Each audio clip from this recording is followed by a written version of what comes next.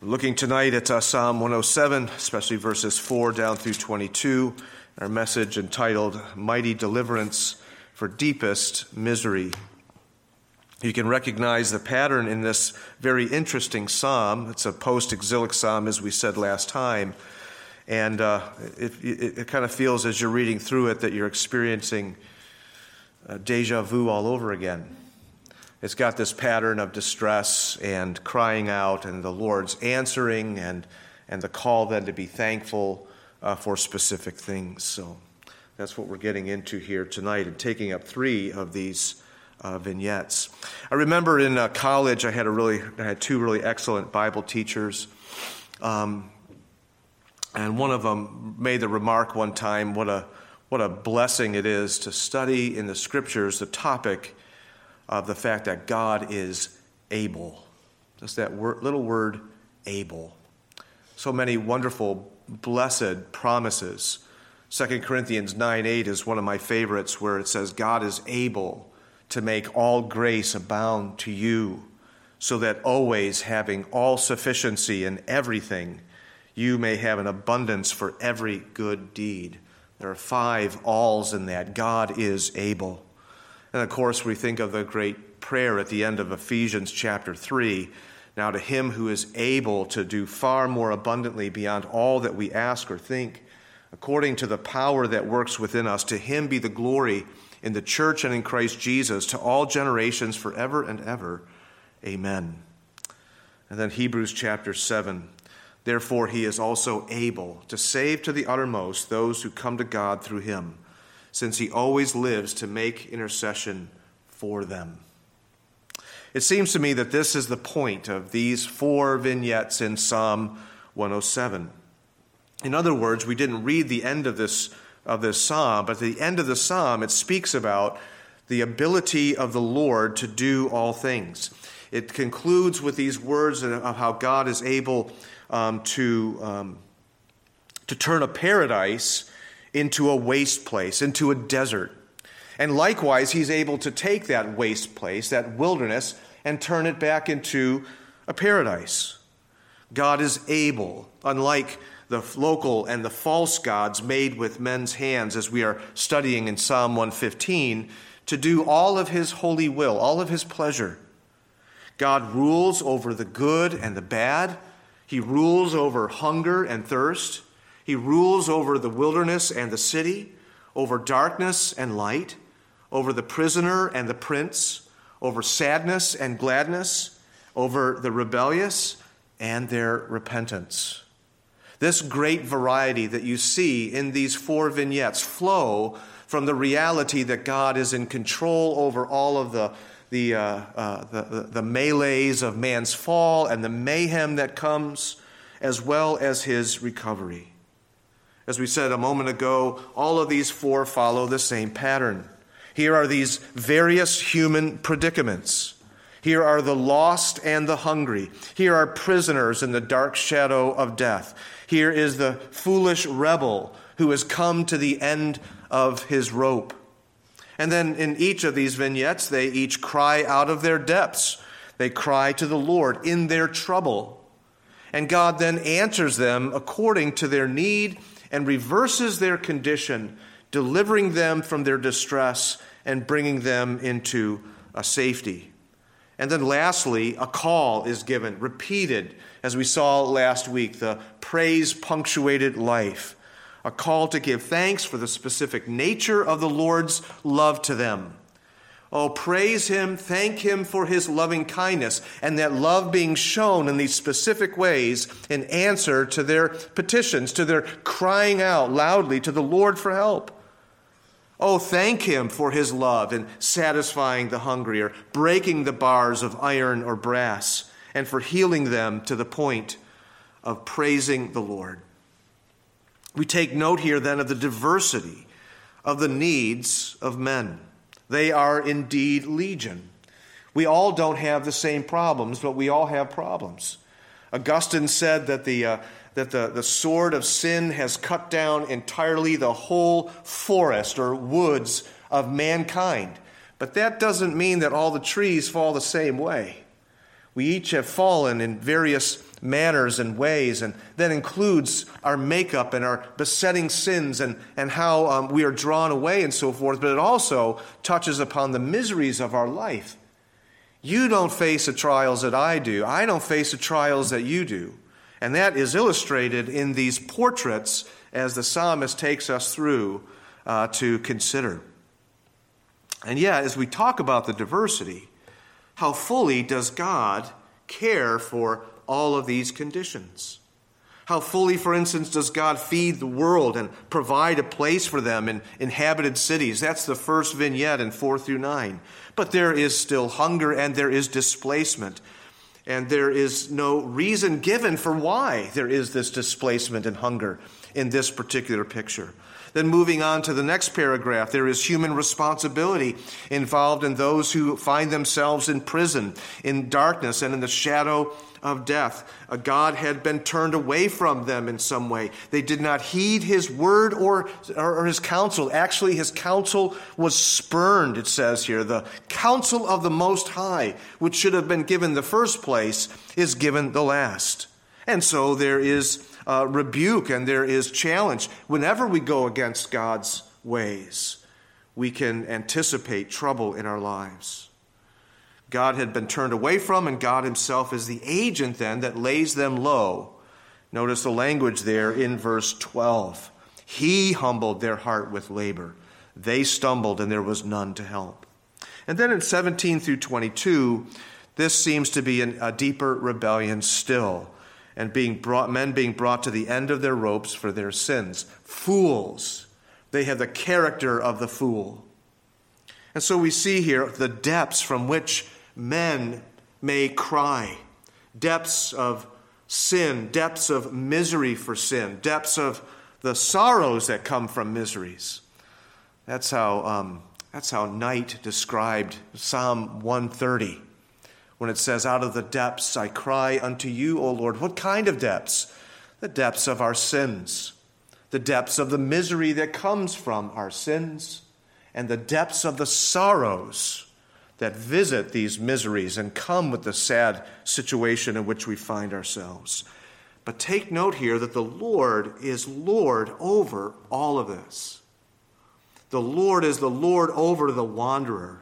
He is the Lord over the spiritual and moral vagabond, those who are paying for their transgressions in jails or prisons.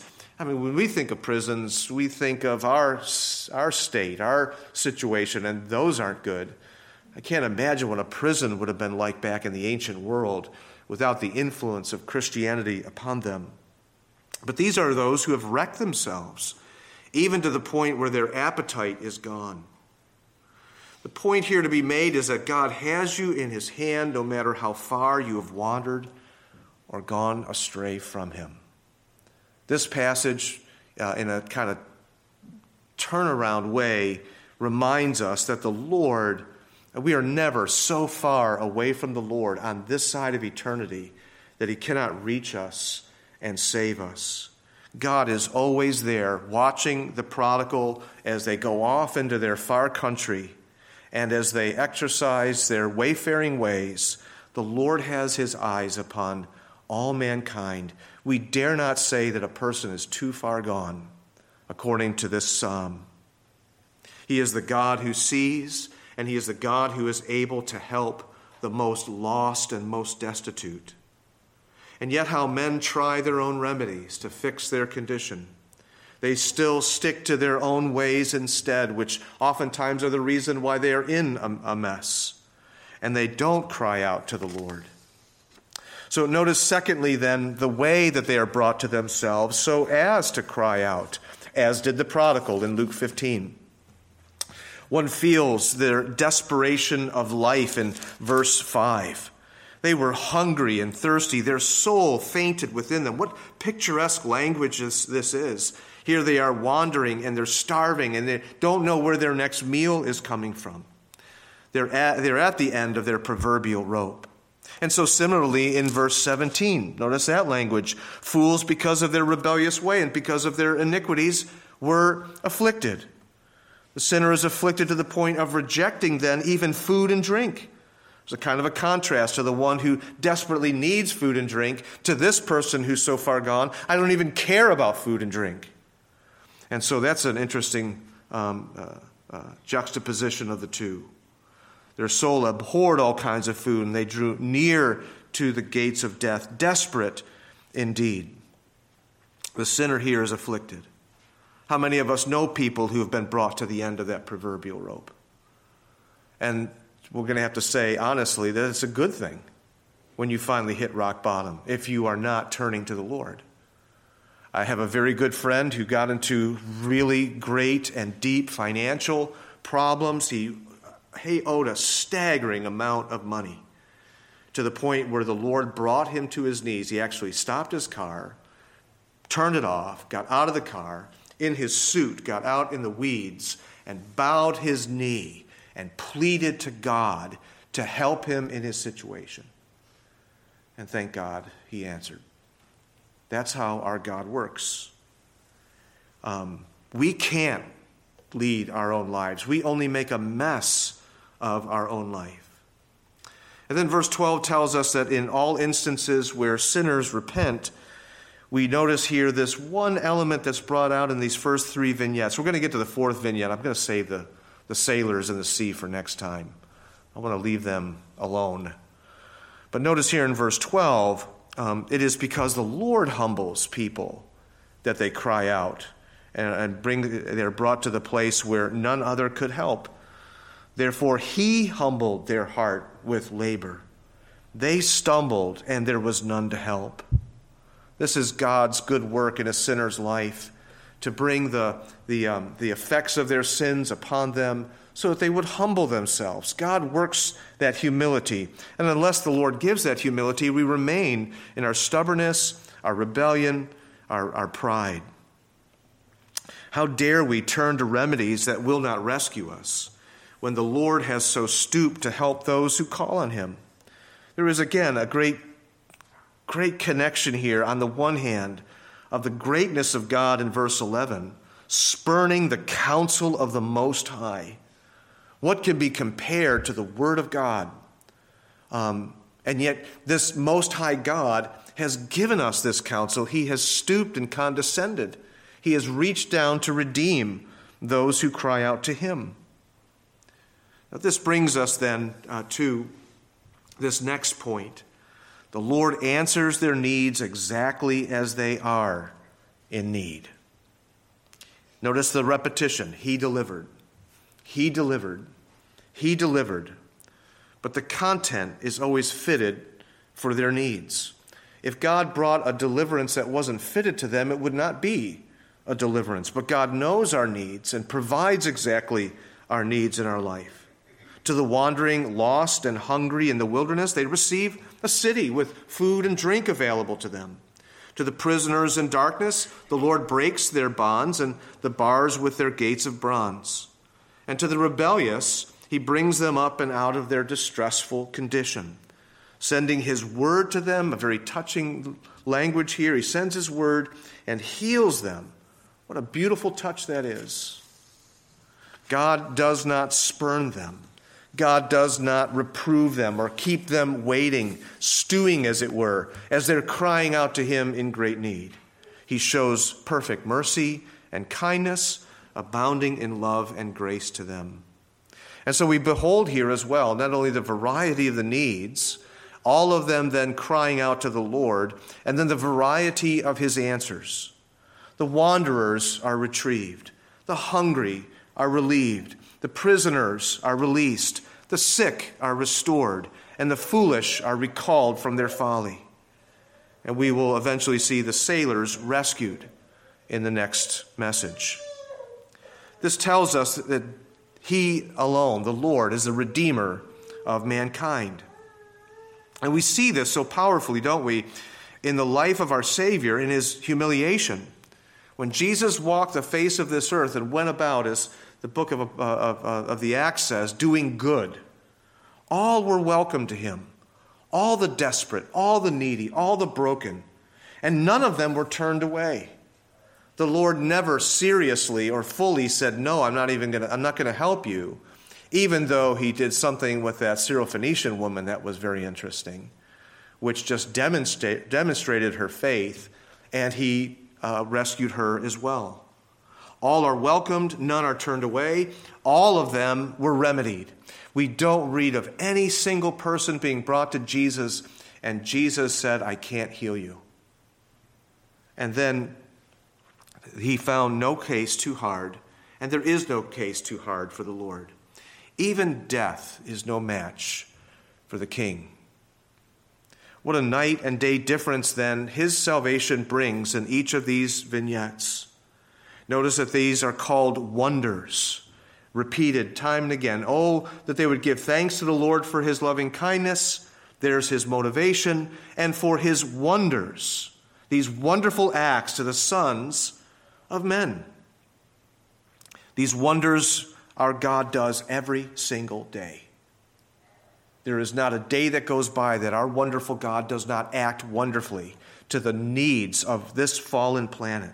Wonders to the sons of men.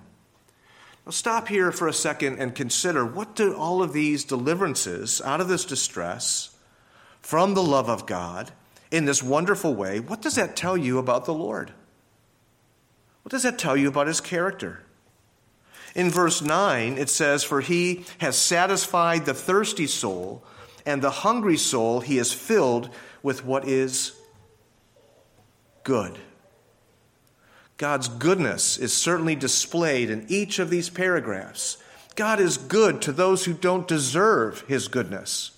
God is overflowing with good. We dare not ever think that somehow God is harsh. God's goodness comes from his very character. We see it in his creation, in his providence, in his redemption, and in the aim of all of his works in the consummation. In verse 16, we learn something else about God. For he has shattered gates of bronze and cut bars of iron asunder. I can't even imagine what kind of gates or bars this is speaking of, but it takes no little bit of power to be able to do that. God is able and omnipotent to do all of his pleasure, to break prison bars of bronze and iron. There's nothing too hard for the Lord. There's nothing impossible to him. And so God is all-powerful as well as good. He's able to do all the good that he desires to do. And then in verse 20, that healing word comes out. He sent his word and healed them. We could talk about his power there as well. He just has to speak and it is done. But here he is restoring the fool. He takes the fool and makes him whole again. I'm not sure how much this is speaking about healing physically, as much as healing their mind and bringing them out of their folly. And what's the opposite of folly? To wisdom. And our God is a God of wisdom, a God of knowledge and of understanding, a God of truth. And so we see the wisdom of God on display here in knowing how to bring those who are in the darkness of foolishness and sin and to bring them into the glory of his wisdom.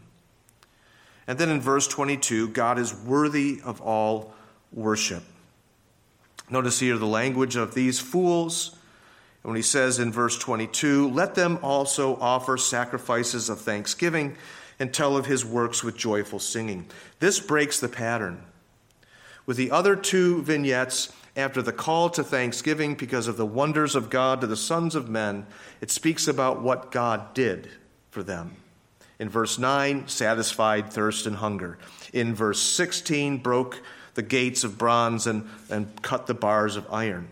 But it doesn't say in verse 22 what he did to them that's been mentioned already, having sent his word and healed them and delivered them from their pits, their destruction.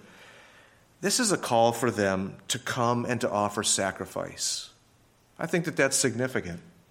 Why this change in this verse? It seems to speak about the fact that God indeed has made a way for sinners to come unto him, for sinners to be welcomed, for sinners to have fellowship with God where they could not before. The angels would put it this way: here are glad tidings of great joy to all of the earth. And so as we take note, lastly, of the responses to the varied needs and the excellent provisions of our wonderful God, the response in each of these instances is the same. Whether you're in A, B, C, or next week D, the response is to be thankful for God's loving kindness to you. Be thankful for God's love. I find this exciting. No matter who you are as a believer, what you've been saved from, the response is the same.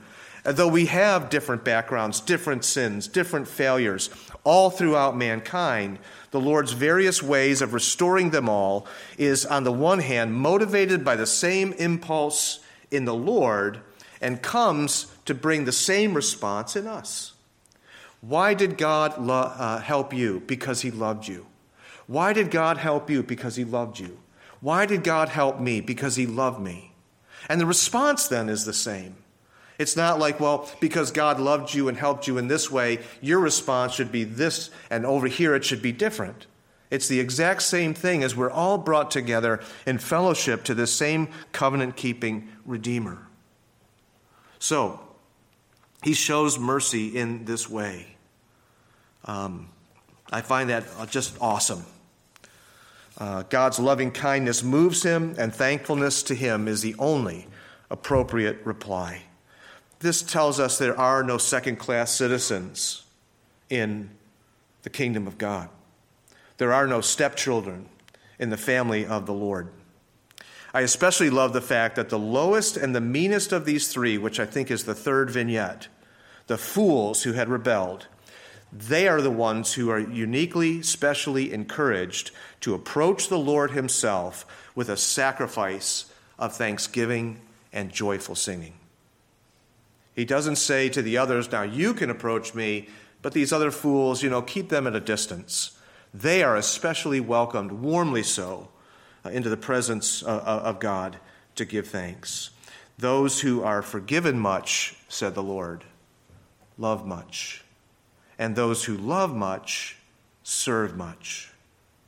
What a word to those who have crossed lines for which they have trouble accepting God's forgiveness. There are those who have dug their holes so deep they feel like the Lord can't forgive them, or even if they are forgiven, they just feel always inadequate to be a part of the church. This passage speaks to that. It's a word to those who are ashamed to lift their face to heaven, and yet are loved and welcomed still.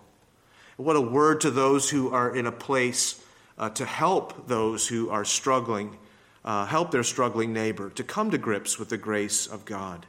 What a great passage this is if we see somebody struggling with their acceptance with the Lord and acceptance in the body of Christ. No wonder the Virginian Presbyterian W.S. Plumer called this psalm, this is a winepress that bursts out with fatness. And we need to be drinking deep of these principles that are here on the very surface of them. The greater the grace and deliverance, the love and timely kindness shown to us, the greater the obligation to live thank-filled lives, to praise and to glorify God, and not to praise second causes, to thank the Lord. You have an obligation to render to the Lord the worship that is his due. Let them give thanks to the Lord for his loving kindness, for his wonders to the sons of men. We are to thank him. We are to thank him fully. We're to thank him heartily from the depths of our being. We're to thank him continually. The thanks of the Lord is always to be in our lips. We are even to thank him extravagantly. I love what somebody said about the woman who came during the week before Jesus was going to the cross and poured that really expensive perfume, that whatever cologne upon his body. And not only Judas, who was greedy for money, but all the disciples looked at that and said, oh, what a waste. What a waste. And yet he said, leave her alone. He saw the great love that was involved in that sacrifice. He knew that this was a preparation for his burial. And he praised her for that act, for that extravagant act, even as she was being criticized by the disciples at that point. And somebody asked the question at this juncture and said, have you ever been accused of extravagance in thankfulness and in expressing your wonder and awe at what the Lord has done for you. I think we need more of that. Maybe the world might take greater notice of what's going on in the ways of his kingdom, our Savior's kingdom, if we had that in us. Let's thank the Lord together. Father, do give us hearts filled with gratitude. We know, Lord, that we need to pray regularly for hearts saturated in your grace and in your love, to know your truths of how great you are. One of the most important prayers that we ever ask of you is, Lord, give us tender hearts. Give us hearts indeed that thank you fully. Lord, save us from divided hearts. Unite our hearts to fear your name. Help our hearts, Lord, to love you deeply, to praise you deeply from the depths of our being. Lord, save us from shallow worship. Help us, Lord, to seek the deep things of God and to enjoy fellowship with you there. Help our thanksgiving to be continual. Help us to be reminded, Lord, that while we love your house and we love corporate worship as we gather together as your saints, we are to worship you all the day long. We are to offer living sacrifices in our bodies and in our minds unto you. And so, Lord, help there to be no long stretches in our lives where we are cold to you and acting like the fool and turning our back upon you and spurning your counsel.